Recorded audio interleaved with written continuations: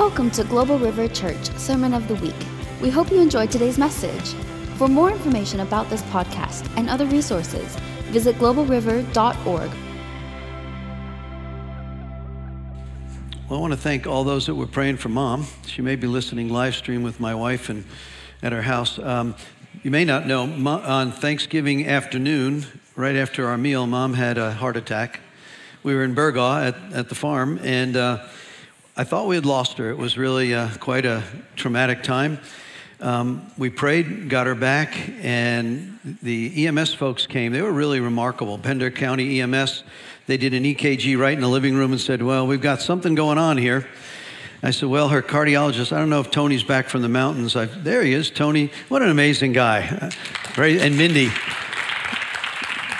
It's nice to have your cardiologist in your church. He took the phone call.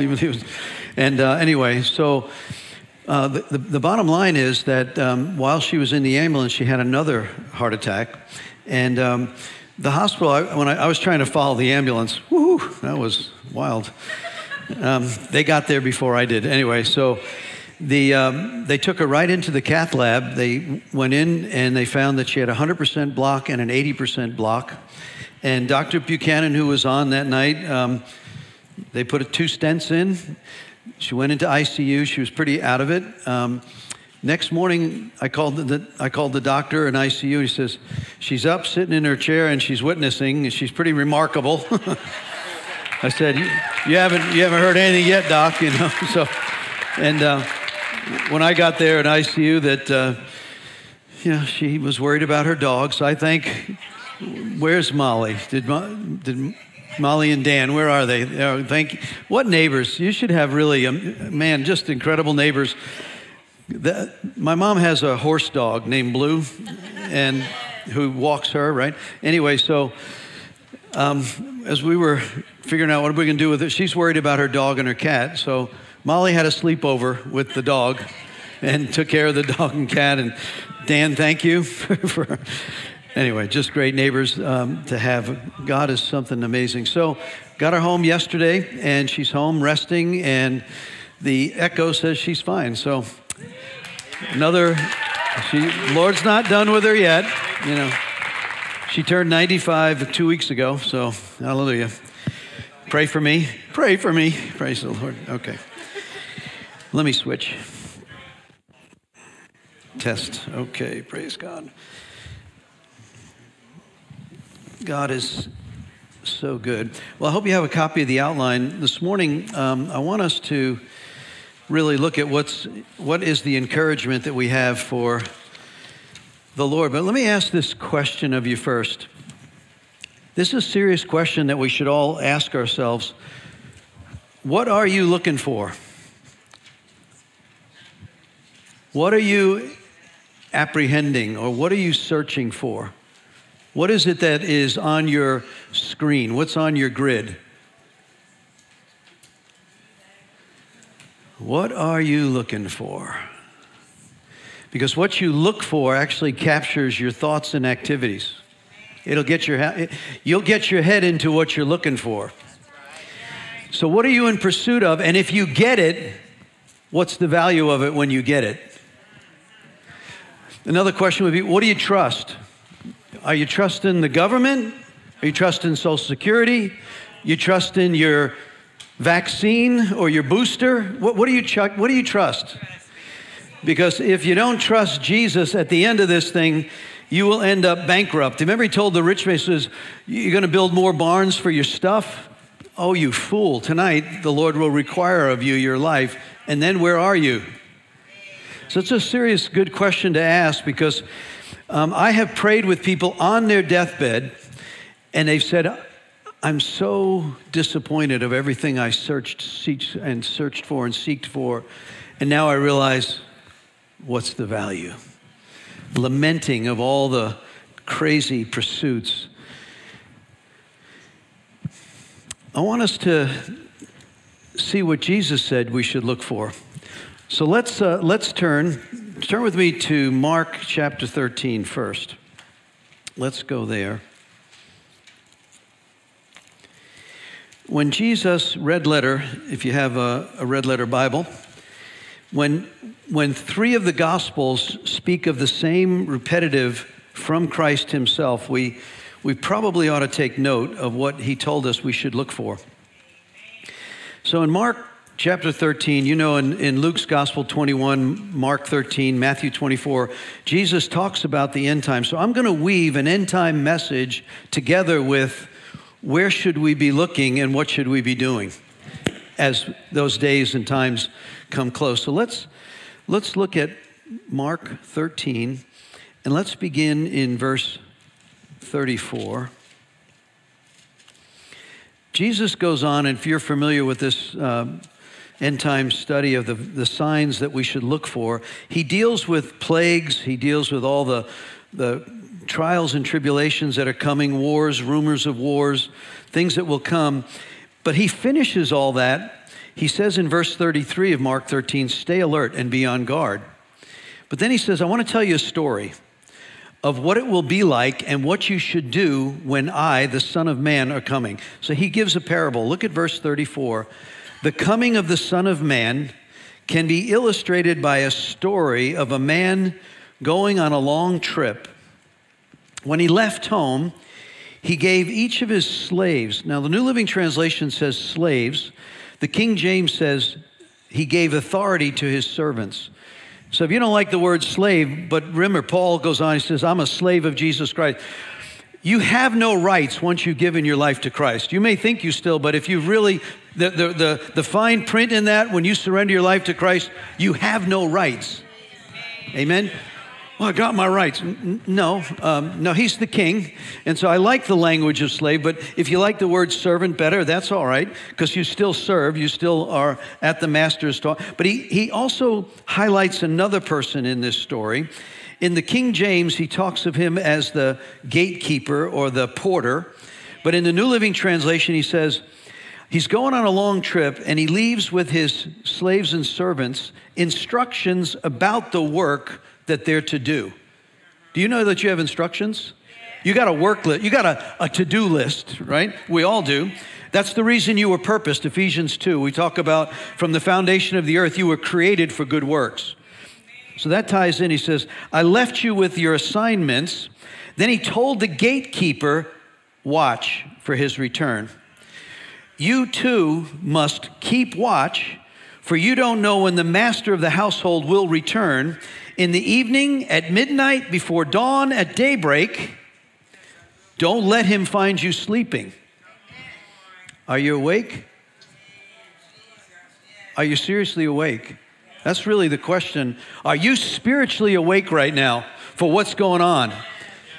That's a really good, don't let him find you sleeping. Now, wait a minute. When I used to stand watch on a submarine or on my merchant ship, it was like, well, I got a 4-hour watch, but then I can go sleep. He's saying I might come midday, dawn, daybreak. That's why there is a gatekeeper or a porter or a watcher who's also on duty that can turn and say, he's arriving, get up, everybody up, get up, he's here, he's coming, right?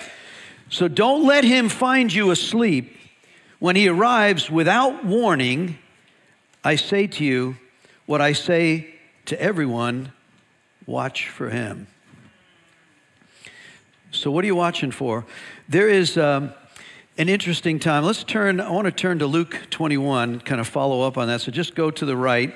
Let's look at what Jesus says about this same time in Dr. Luke's account. And let's begin. Let's look at verse 21 for a minute. Well, actually, let me look at 34 and then we'll back up. So look at this. Luke 21:34. Jesus says, quote, watch out. Don't let, I want you to see now there's a choice here. Do not let your hearts be dulled by carousing, drunkenness, and the worries of life. So you may not be a party animal doing drugs and alcohol, but if you're worried about the cares of life, you're in the same category. What are you all captured about? What are you worried about? What are you anxious about, right? It's those anxieties of all the stuff that, is getting us all wound up about. He says, wait a minute. This is Jesus. You may not be drunk and you may not be doing drugs. You may not be carousing. But if the worries of life, don't let the day catch you unaware. Here's this choice. Like verse 35, like a trap, the day will come upon everyone living on the earth. Keep alert at all times. Keep alert at all times. What do? Pray that you might be strong enough to escape. Pray that you might be strong enough to escape all this coming horror and stand before the Son of Man. Let's look at the King James, because it's even more interesting language. Verse 36, watch ye therefore, pray always. Pray always, that you may be accounted worthy to escape. Now that is, are you counted worthy? What does that mean? In an accounting process, the bean counters, right? They'll give you the list. Have you been accounted worthy to escape the horror that's about to come? Now, this is Jesus. This sounds like works here. Well, there is some work in it. All these things shall come to pass and stand before the Son of Man.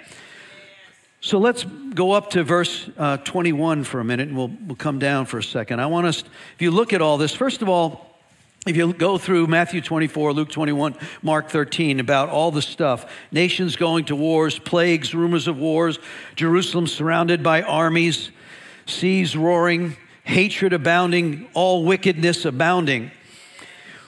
When we stop for a moment, now I'm not going to say thus saith the Lord on this, but there's just two interesting things that are going on right at the moment, which you all know about, at least the plague. This pandemic that's happening has motivated the world. There's now lockdowns going. You've got nations that are saying you can't. Look at Austria. Look at what's going on in Australia. There's some crazy, crazy stuff going on as far as the control. Now this new variant that just came out, they're locking down other nations again.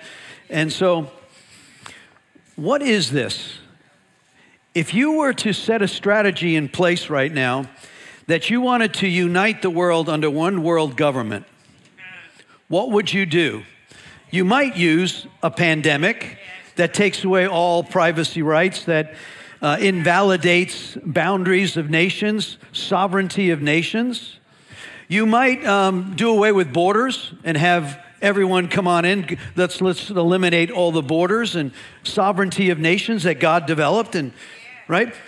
You might also want to have people united against a common enemy like climate change. I would encourage you to go look up two things. One is, why don't you look up COP26? Glasgow, a couple of weeks ago, 210 nations came together in the United Nations Conference on Climate Change. Now, who is opposed? It's COP20. Just go climate change Glasgow, and you'll see the list of 210-something nations that came together in agreements. And there's a whole lot of people that are really upset that it didn't go far enough. And so the COP26, well, it's just COP26, but just look climate change, Glasgow. That's where they met in Scotland. Glasgow, 2 weeks ago, they met there, and our president, China, they came with a number of agreements, but they laid out the climate conference accords. And now you've got folks that are saying, well, they didn't go far enough. We need to shut down all the fossil fuel, eliminate coal. Mr. Kerry came out and said we're going to eliminate coal plants and fossil within 7 years.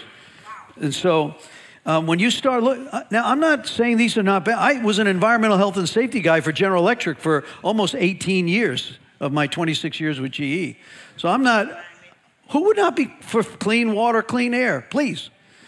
But if you were to strategically want to unite, to bring people, and we know what the Lord's doing. The Lord says these are going to be signs of the end.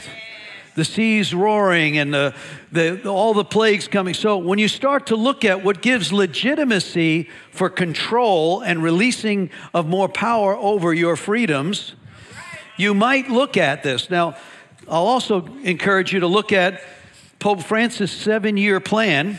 It's called Laudato Si. That's Laudatosi. He launched this year. It's the 7-year plan, which is an interesting number. When you start looking at Revelation, maybe, again, I'm not drawing any lines. You let the Lord lead you. But it's this, this is a quote from the Pope in the Vatican, we need a new ecological approach that can transform our way of dwelling in the world, our styles of life, our relationships, our resources on the earth, and in general, our way of looking at humanity and life-giving. Pope Francis said in his video message, he has launched his environmental initiative, Laudato Si, Laudatosi, with the message of announcing this initiative. It's a 7-year plan known as his action platform. It is to affect all sectors of family, parishes, schools, hospitals, businesses, organizations, and religious orders. The Pope explained the action plan also has 7 goals that responds to the cry of the earth in response to the cry of the poor: ecological economics, adoption of simple lifestyles, ecological education, ecological spirituality, and community involvement. We need to take care of Mother Earth. Let us overcome the temptation of selfishness that makes us predators of resources, and let us cultivate the respect of the gifts of the earth and creation, and let us inaugurate a lifestyle and a society that is finally eco-sustainable. We have been given a garden. We cannot leave a desert for our children. Now, who would argue that this shouldn't be? But this, I'm just saying, if I were to strategically look at how do you want to get more and more controls, there's some things like plagues and climate change that would be a platform by which you could run on. So when Jesus tells us, watch out, get your eyes open, what is happening, let's not be brain dead on what could be going on here. Amen? And so, again, I'm not drawing too many dots. I'm just saying, isn't it interesting that these things are before us now? And he tells us to watch out that you be not caught unaware. So if we look at Luke 21, there's some interesting, if you look back at verse 21, in Luke 21:21, there's this transition that takes place where when we see Jerusalem surrounded by armies, we know that Jesus was describing, remember in the beginning of this discussion about telling his disciples the end times, they were enamored. They were sitting right by the temple. If you've ever been in Jerusalem and you look at the temple wall, it's like, wow, how did they get these stones in? They didn't have these cranes. And how did they get these mammoth stones and they were all like, how many years it took to build it? And they were just like, wow, Jesus, look at this place. He goes, yeah, not one stone will be left unturned. And so we know in 70 AD, he was warning them that in 70 AD was coming after his death, that not one stone. So you know the story. 2,000 years pass. Jerusalem, the Roman armies come. The legions smash what's going on in Jerusalem. They are scattered for 2,000 years. We know in 1948, by promises of all the prophecies, look at the Old Testament, New Testament, Zechariah promised that there would be a day, Ezekiel prophesied it, right? That there would be a day when there would be a time of restoration. Daniel, in his prophecies, also describe it. So we know that in 1948, Israel becomes a nation again, right after the Holocaust in World War II. Then in 1967, in the Six-Day War, the Jews capture Jerusalem. And there's an interesting statement. He says, once you've seen the armies surround him and the time of the Gentiles comes to a close, look at verse 24, Jerusalem will be trampled down by the Gentiles until the period of the Gentiles comes to an end.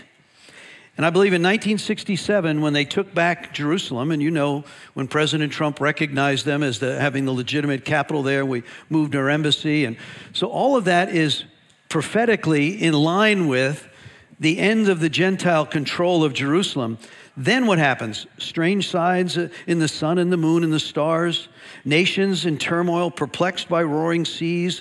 When you see this all coming, The power of the heavens will be shaken, and everyone will see the Son of Man coming. Another interesting, just a tidbit for thought. Again, I'm not trying to draw too many dots, but I'm looking. Why all of a sudden are all this understanding of aliens? And why are they now releasing all this information that we've had since the 40s? Why is that now? What if there was a strategy about when the rapture of the church were to occur and there's a disappearance and the end time characters, the false prophet and the Antichrist come and say, oh, well, we got to unite because aliens have come. I'm just a strategic thought if you were trying to unify people that know nothing about the scriptures. So it's just interesting that now they're releasing all this new information. It's just a tidbit. You know, when you look at how the Lord said there were things were going to start to align, all these things begin to happen. Look up, verse 28.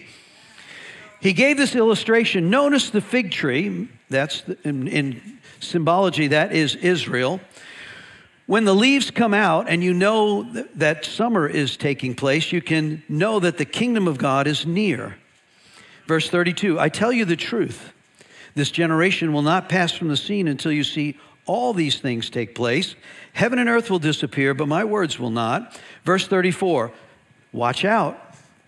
Don't let your hearts be dulled by drunkenness and carousing and the worries of this life.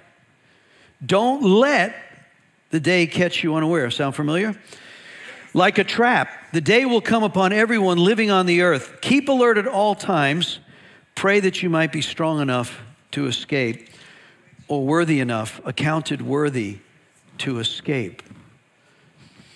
So I want to transition. When we think about these thoughts, again, don't let anxiety and fear capture you. Just realize if you're in the kingdom, if you're in the ark of Jesus, you're in a really good place. You're going to be all right, right? So the question is, what are you and I watching for, and what are we praying about? Don't let your heart be dulled. Don't let the day catch you unaware. And you know what? It's really an interesting focus here. We need to be less focused on world affairs and more focused on self-affairs. Whereas I like to see what's going on in the earth, but don't let your heart get all messed up. And so if Paul tells us this, now this is going to sound a little bit like works righteousness, but just hold on, I'll get there. Philippians 2:12, this is an interesting scripture. It's not on your handout. We're going to get there in a minute. Paul tells this in the church at Philippi, work out your salvation with fear and trembling. Philippians 2:12, work out your salvation with fear and trembling. New Living Translation says this, work hard to show the results of your salvation. Obey God with deep reverence and fear. Work hard to show the results of your salvation. If you're saved, show me. You got to be from Missouri. Show me, right? It's got to be a show me state. Don't just tell me what you got. Show me what you got, right? And so this is that place where we want to shift now, because I had a dream. I said, Lord, what did you want to share with your people? And he said, I'd like you to share. I had a dream about Titus, the book of Titus, which I don't remember preaching a whole lot out of the book of Titus.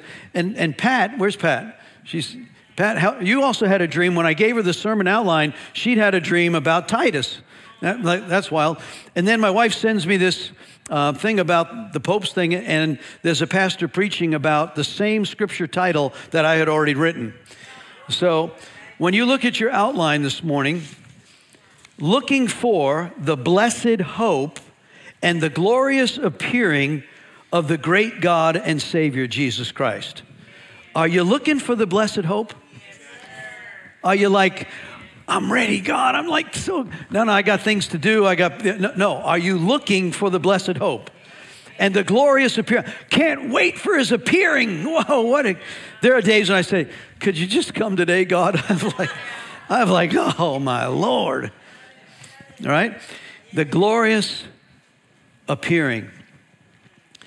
If you look at the top of your outline there, the next paragraph says, looking for implies that you're searching, expecting specific desires. So, I mean, are you motivated daily like, man, this could be the day? Wouldn't it be awesome if we woke up here, this could be the day? I think it would do something to the way you live. If you wake up with an expectation, this could be the day. That's what Paul tells his spiritual son Titus. It'll motivate your actions. It'll captivate your thoughts. Let me give a couple of parallels. We just came out of Thanksgiving there. I put this in the paragraph below. So if you were anticipating a Thanksgiving time with some family or friends, you'd make travel plans. How do we get there? Where are we going? Where are we meeting? What are we going to bring? Well, you bring the corn casserole. You bring the potatoes. I'll make the turkey, right? The details of the who, what, when, where. Where's everybody going to sit? Where, right? Come on. We were just at Pat's house last night looking at the Pat Bradford's house, and Sarah and Lou were doing worship, and we're out there on the boats and the, what do they call that? The flotilla, yeah, going on. And then the firework. It was like, Pat calls us, okay, we're going to be here at this time. We got to work out the parking. You got to do this. You got they might even close the bridge. It was details. But those preparations brought thought and activity and behaviors. How about this one? You guys live on the coast. When, praise God, we didn't have a hurricane this year. And we don't want any more. We're a city of refuge. Can't come here. All right. So it says, Paul teaches this expectation. But suppose, remember when they say, well, we got hurricane so-and-so that's coming? And then they got all these tracks, right? And for about 7 days, everybody's like, oh, my God, it's going this way, going that way. But then you realize, whoa, this is really coming. So what do? You decide, am I going to ride this storm out or am I going to leave? If I'm going to stay, do I put something over my windows? Do I have food? Do I have water? Do I have batteries? You make preparations, right? Why? Because you're a fool if you don't. You're going to ride a Category 5 out on the Outer Banks? Good luck with that. Scripture says it this way, and you might want to jot this down. I wrote it at the bottom there of that second paragraph. It says Proverbs 22:3. King James says it this way, a prudent person foresees evil and hides himself. New Living says it this way, a prudent person sees danger and takes precautions. The simpleton goes blindly on and suffers the consequences. If you are not waiting for the blessed hope, then what are you waiting for? What's motivating your life, truly? And so this expectation brings actual. So let's turn to Titus. It's really, Paul had two spiritual sons that he really calls out in Scripture. And he tells us in Titus,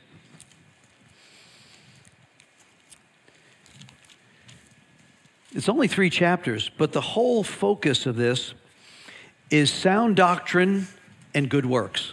You want to boil Titus down, good teaching, sound doctrine, and good works. You want to balance those two.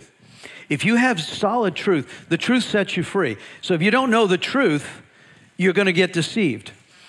But if you have the truth, you should behave to the truth because you have good truth, you have good behaviors. That should go hand in hand, at least the connection between right living and right believing. That's why we emphasize the biblical worldview. This is the truth that will set you free, right? So you can focus on this because right truth produces right living if you choose to walk there. And then he gives a checklist. It's actually a checklist that he uses to tell his spiritual son Titus, I want you to go select elders. They're planting churches all over the place, right? And so he's in Crete. Titus is in Crete. He says, I'm going to leave you here, but I want you to select the leaders that are going to plant the churches throughout this region. And he says, now this is how you look for the qualification or the character traits of the people that should be leading in Christ. And then he just makes a list. And he goes on and says, they should be faithful to the truth. So they ought to live the truth. They ought to be faithful to the truth. They should be faithful to their spouse and their children. Hello? What does that look like? They should be not given to alcohol, to drugs, to partying, carousing. They should be living a sober lifestyle, not given to heavy drink or wine, right? They should not be rebellious or lawless. They should not be dishonest with money, not a thief or a cheat. They're not inflating the hours on the time card or the work schedule, not stealing from their taxes, right? They're not a gossip. They're not running their mouth about somebody. Not someone who brings division or undermines the legitimate authority. Not arrogant or prideful. Not angry or a violent person. Disciplined and faithful people. Those are the characteristics. And honestly, you know what happens in 1 Peter 2? Remember he says you're a royal priesthood? That really should be yours and my character trait. If people will say, what kind of a person was this man or woman? And these are the attributes that we can aspire to. Paul says, I want you to look for folks that can fulfill this character trait, because if they have these traits, then they're probably reflecting the truth. So let's look at Titus. Are you there? It's really, I'm gonna cherry pick out of the 3 chapters because I think it's just a really good.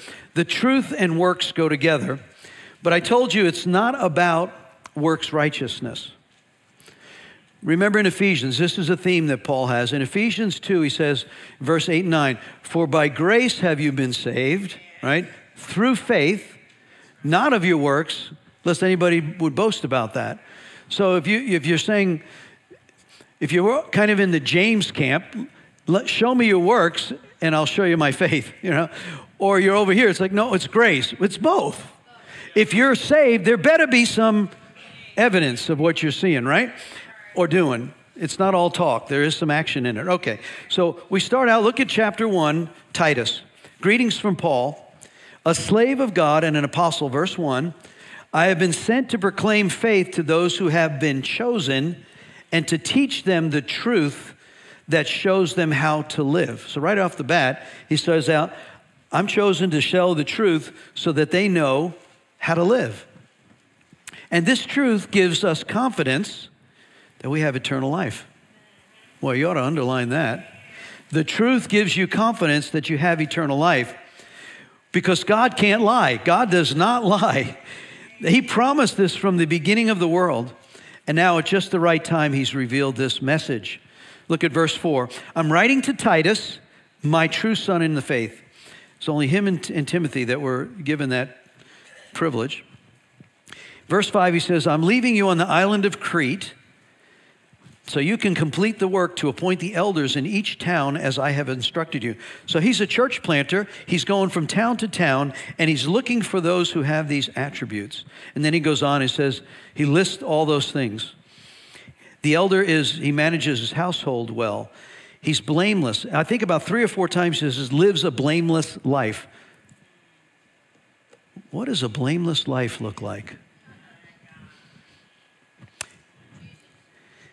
An elder who manages his household, he lives a blameless life. He's not arrogant, quick-tempered, not a heavy drinker, not violent or dishonest with money, enjoys hospitality, lives wisely and just, devout and disciplined, has a strong belief and trustworthy in the message that was taught, able to encourage others with wholesome teaching, show those who oppose that they're wrong. There are many rebellious people who engage in useless talk. They must be silenced, because they're turning whole families away, teaching falseness. Look over at verse 15. Everything that is pure to those whose hearts are pure, nothing is pure to those who are corrupt and unbelieving. That's an interesting statement. Unbelievers, we wonder why there's such corruptness. And it's almost like, how are they making these decisions? Right? It's like, you got to be really out of your mind to make some of the decisions that are being made, right? Well, it shouldn't surprise us that unbelievers make bad decisions. They don't know the truth, and they don't know the one who is the truth. who we can get Philippians 1:5, James 1:5. If I lack wisdom, ask the Lord who will give to you. Just don't be double-minded. So this is like, it shouldn't surprise us that, wow, we need some believers here. Verse 16, such people, they claim to know God, but they deny him by the way they live. You starting to get this theme? Blameless living, living properly, good choices. So he goes on and look at chapter 2. I want you to promote the kind of living that reflects wholesome teaching. Boy, this is like a broken record. Teach them to exercise self-control. They must have a sound faith and be filled with love and patience. Then he goes on, he tells the older men how they ought to behave, the older women how they should lead others. The young men should be led by them. The old women should lead the younger women. It says, don't be heavy drinkers. Don't be slanderers. Verse 7, it says, you yourself must be an example of good works. Here we go again. Of every kind. Let everything you do reflect integrity and seriousness of your teaching. Teach the truth. Verse 12. Instruct those to turn from godless living. Here we go again. And sinful pleasures. Verse 13. While we look forward with hope to the wonderful day when the glory of our God and Savior Jesus Christ will be revealed. Teach truth, live godly lives, and look for the appearing. King James says that, verse 13, looking for the blessed hope and the glorious appearing. What's it going to be like for you if tomorrow it happened? You got stuff in your closet? Get rid of it. You got stuff that you're walking in that you should not be walking in? Get rid of it. He's coming. I mean, he's coming. And so be prepared. What have you got in the closet that if he were to show up and go to your closet and say, what is that? Get rid of it. What's in your thought processes that are wicked and unclean? What are you touching? What are you dabbling in that is not going to be to your advantage when he shows up? Come on, I'm being real serious right now. There are some of you that got some secret stuff that needs cleanup. The Lord revealed some things to me that I've been getting, and I do a lot of prayer ministry, so I hear a lot of stuff. I'm asking you to get yourself in a position. He's not angry at you. And I'm not angry at you, but there's a choice that you can make. And the amazing thing about 1 John 1:9, if I confess with my mouth the Lord Jesus Christ and believe in my heart that God raised him from the dead, I'm saved. Romans 10:9 and 10. But then 1 John, he says, confess your sins to him. He's faithful to forgive you from all unrighteousness. So the slate gets washed in the blood. That's where the renewing, and there's a Greek word, a nice fancy word that you can talk over lunch about, that's on this list here in your handout. It's the renewing, it's the washing of the word.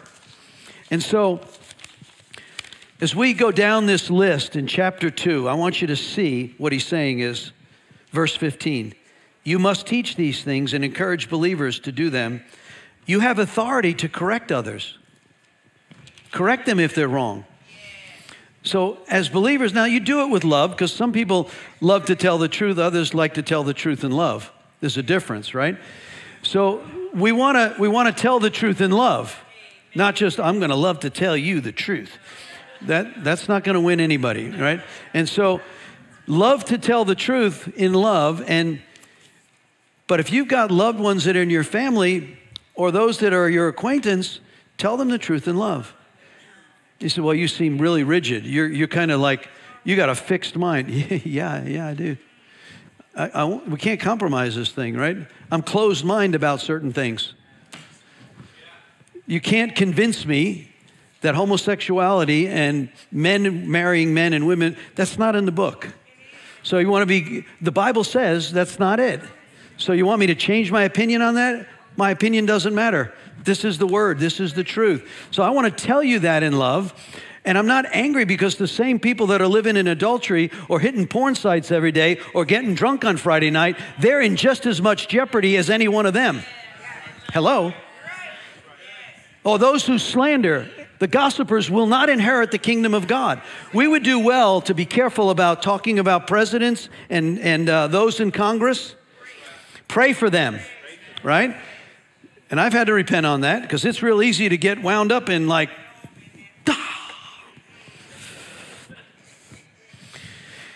Okay, chapter 3, verse 1. Remind the believers to submit to governments and their officers. Woo-hoo.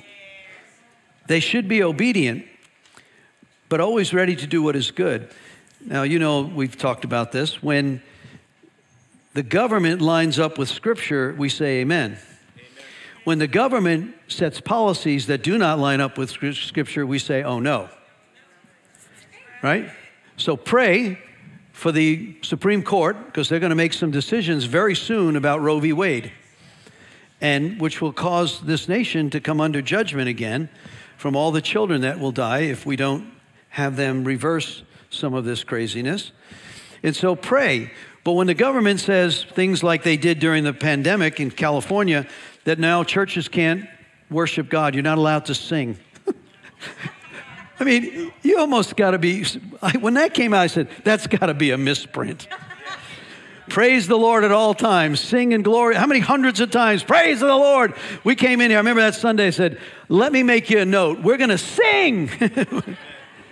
Praise God, they didn't bring that here. So you submit to government officials when it's righteous to do so. They are put there by God, even though some of this stuff, like, God, I don't know how this got put here. It says, you don't know that my ways are higher than your ways. And if I'm expediting things, you just need to trust me in this. Yes, sir. You put people in place that you want because you're expediting whatever you want to do, Lord. You got a plan. My plan is to love you with all my heart, all my soul. All right, chapter 3. They must not slander anyone, verse 2. Do you see this theme over and over again? They must not slander anyone, must avoid quarreling with each other. They should be gentle and show true humility to everyone. Verse 3, and Paul admits here, once I was foolish, disobedient, misled. We became slaves to lust and pleasures. Our lives were full of evil and envy and hatred for each other. You can't kill Christians without a hatred for them. So Paul knew about this ungodliness that he was wrapped up in. He was a zealot, a religious spirit. He was the Al-Qaeda. He was the ISIS of his day in the religious guard, arresting people. He says, man, I know about all this. But when God the Savior, verse 4, revealed this kindness and love to me, he saved us. Not because of now here's where he gets into, it's not by works, it's by faith. Not because of the righteous things we have done, but because of his mercy. Now here's this fancy word, right? He washed away our sins, giving us new birth, new life in the Holy Spirit. King James says it this way. Verse 5, chapter 3, not by works of righteousness which we have done, but according to the mercy he saved us by the washing of regeneration and renewing of the Holy Spirit. Now, I listed on number 5 in your handout that scripture in Titus 3, verse 1 through 6. Not by works, but by righteousness and faith. That word there, anakekenosis, means to renew or restore, and the washing of regeneration. What Paul was saying, remember, when Paul is blinded for 3 days, doesn't eat, and he realizes he met Jesus on the road, and now he realizes, uh-oh, I'm on the wrong side of this thing, right? So he's sitting there blind, and for 3 days, no food, no water. And it says he's praying now, and the Lord appears to Ananias and says, go to this location. You'll find a man named Saul of Tarsus. He's praying to me right now. I wonder what Paul was praying. Like, Man, I'm like, I blew it. I'm so sorry. I didn't know. You can imagine what he's going through, right? If you don't eat and drink, you ever gone without liquids for 3 days? There are those that have. It's like, whew, man, you are in a bad place. And so he's there at that place where he's like, he's fasting and he's praying and he's recognizing, I am totally lost and I am on the wrong side of this thing. And at that point, the Lord says, good, I got this. He loves humility, right? Now go and tell him the job I have for him, he must suffer much for me. Woo-hoo. And we know what he went through, right? He says, I won't brag, but let me brag. Shipwrecked 3 times, snake bit, stoned to death, beaten 5 times within one thing of it, killing me. And so he carried the scars of that walk. His life could be a testimony to what he then believed, right? Let's look on. Verse 7, because of his grace, he declared us righteous, and he gave us confidence that we will inherit eternal life. You know, when I was looking at my mom, I thought we had lost her. I came in, she was unconscious. It was an ugly picture. I won't elaborate on it. But I thought at this moment, there was this sadness and joy at the same moment. If anybody knows my mom, if anybody's ready to go, that lady is ready to go, right? So there was this like, I don't want her to go, but so I just started praying. And she came back. And it was like she was in AFib and the doctors were checking. He says, in ICU, they come in, they keep asking me, what month is it? What day am I? What's with that? I said, Mom, they want to make sure your brain's okay. You know? My brain's fine. They asked me another time about how old I am. I'm like, Mom, keep your love on. I want to get out of here. I got to get home. I got things to do. I got a dog and a cat I got to take care of. But there was this place of the blessed appearing and the hope that we carry. I would like you really to ask yourself, if he were to come back tomorrow, would I be filled with joy, with anticipation of his appearing? That's a really important question for all of us to ask. And then do business if you need to, right? He's just sitting there saying, come on. Let's finish this. In verse 10, if there's people that are causing division among you, give them one warning, give them a second warning, and then have nothing to do with them. Well, that sounds pretty harsh. We know what happens, right? Jesus said a house divided can't stand. So if you got people that are causing division in the church, now that's not, there are ways to raise concerns. You talk to your leaders and elders, right? But if you're causing division, it's legitimate for leadership to come to you and say, I want you to stop running your mouth and judging others. I'm going to tell you one more time. If not, I'll show you the door. Hello? It's the same thing with someone who's sleeping around. I've invited people not to come back when I find out they're hooking up and sleeping around. Because why? You cannot allow that to be within, either we're going to be a righteous people. Now, none of us are self-righteous. There's none of us perfect, right? So when people come and say, I'm broken, I need help, we want the broken to come. We do prayer ministry every week asking people, come. We want you. But we will not wink at sin. We can't. I'm held to an account. We all have to be held to an account, right? Now, we do it in love. We point that out and say, look, we understand you're trapped in some kind of drugs or addiction or a lifestyle that is not godly, but we'll tell you the truth and we'll help you run with somebody who can. But you got to make a choice. And if you choose not to change the lifestyle, then I'm sorry, you cannot function here, because righteousness is a powerful weapon, and we have people that need to be healed, saved, and delivered, and we cannot allow that leaven to come in this house. I'm trying to say this lovingly. It sounds harsh, but it's truth. It's kind of like if someone comes into your house and wants to tell you how to run your house, and it's not the way you want it to be run, you have every right to say no, right? Are we okay with that? You guys tracking? All right. I'm not trying to be mean, but I'm just, It has to protect. We have to protect the flock and ask there's a code of righteousness. So he says, listen, when you see people that are not behaving this way, you have the right to correct them. Do it in love. Number 14, verse 14, our people must learn to do good by meeting urgent needs of others. Then they will not be unproductive. So I just want us to see, I want to land this thing.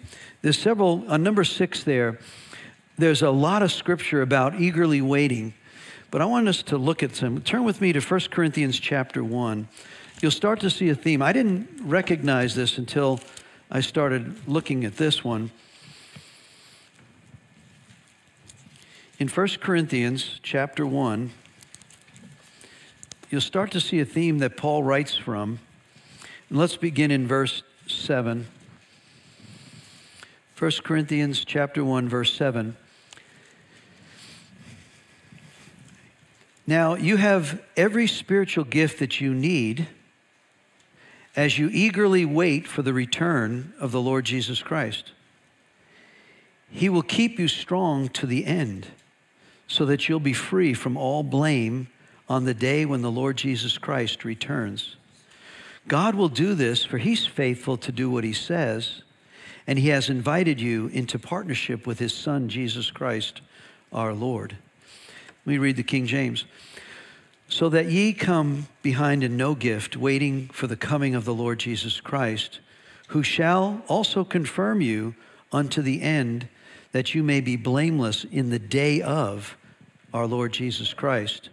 God is faithful, by whom you were called unto the fellowship of his Son, Jesus Christ our Lord. So you got all the gifts you need so you can remain faithful and blameless on the day that you wait for him to come. Look at that theme. Now let's turn to Thessalonians. Turn to 1 Thessalonians.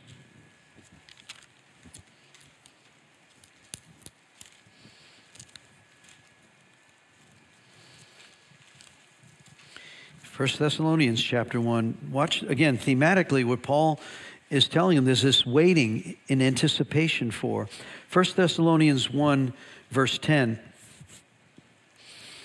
And they speak of how you are looking. In other words, their reputation, the Thessalonian reputation that was out there, Paul is commenting on it. He says, they speak of how you are looking forward to the coming of God's Son from heaven, Jesus, whom God raised from the dead. He is the one who has rescued us from the terrors of the coming judgment. King James says, for they themselves show of us a manner of entering if we had unto you, and how you had turned from God and from idols to serve the living true God, and you wait for his Son from heaven, whom he raised from the dead, even Jesus, which delivered us from the wrath to come. That's a good rapture one right there. Rescued from the terrors of the coming judgment, kept us from the horrors that are coming. So I listed a number. There's the Philippians one. It says in Philippians 3:20 there, number 6, it says, we are citizens of heaven, eagerly waiting for his return. This is this desire. Jude goes on and describes this as well. Peter describes it. Paul in Romans describes it. Galatians describes it. It's like, okay, I get it. Wow. How eager are we waiting? I want to finish with this bottom of the page there. It says, the truth gives us confidence that we have eternal life, which God, who cannot lie, has promised. One of the things that I don't know how many had opportunity to come and listen to Imagine Heaven, Pastor Terry and Jan did, but it was so encouraging to listen to the testimonies of those who had the NDEs, the near-death experiences. And there's several here that have had NDEs that have confirmed some of this. It was like, wow, there's a pattern, whether it's a believer, an atheist, a Muslim, there's this agreement of over 1,000 testimonies of people who have had near-death experiences of either the light or the darkness, the tunnel, and the reflection of those who come. And so I think it was Terry said, man, we have a lot more encouragement about not fearing death, right? It's like some of the amazing testimonies. There was one that he shared, I think Terry shared, is like the doctor who was real skeptical said, yeah, right, I don't believe in all this. He goes, oh, really? Well, while you were working on me doing CPR and all that, I was watching from above. He goes, Doc, if you don't believe me, go up into the overhead. You'll see a box of nails sitting on the I-beam. He said, really? And they did, and they were there. How about the other one? The guy, remember, they're doing CPR, the nurse are working on the guy, and they take out his false teeth, and the nurse puts it in the crash cart on the bottom drawer. Now, he can't see that, but he's above watching the whole thing while they're getting his heart restarted and all that stuff. And he says, where's my false teeth? He goes, well, we don't know. We can't find him. He goes, well, bring the nurse. That's the nurse who took my false teeth. Tell her to go look in the bottom drawer of her crash cart and get my teeth. And they did. So let everything be established by 2 or 3 witnesses. You got 1,000 that are sitting here saying, this is looking like a pattern. Now, why is God showing us that now? Because he wants us to have an assurance of eternal life. Where will you spend it? What you believe about Jesus and what you do with what you believe will matter. That's the whole message of Titus. And so let's stand and we'll be dismissed. I'll invite the worship team, if Ashley could come, or we'll put some back. Oh, here they are. They're here. Praise God. That was such good worship. Hallelujah. So I want to invite the ministry team, if you'll come. If you're here this morning and or you're listening by live stream and you've never surrendered to this great, awesome Savior, I just want to encourage you to come and be part of that. Don't leave here until we pray with someone. You just don't know when it could be over. And if you need to redevote some time and energy to walking in a new lifestyle that is honoring to the Lord, I would encourage you to get prayer for that as well. These ministers can be trusted with privacy. They will not go and share your stuff. So, Lord, I just pray right now, Father, those listening either by live stream, Lord, those that might listen at another time, God, we want this message to be fruited and true in their hearts, that the fruit of this message, the good news of the gospel, that manifests itself in such a way, Lord, I just thank you.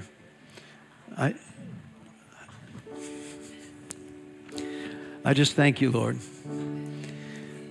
God, we just come and we thank you that you have promised us salvation, eternal blessing. So we want to be a people that are watching. Lord, we're on guard. We're staying alert.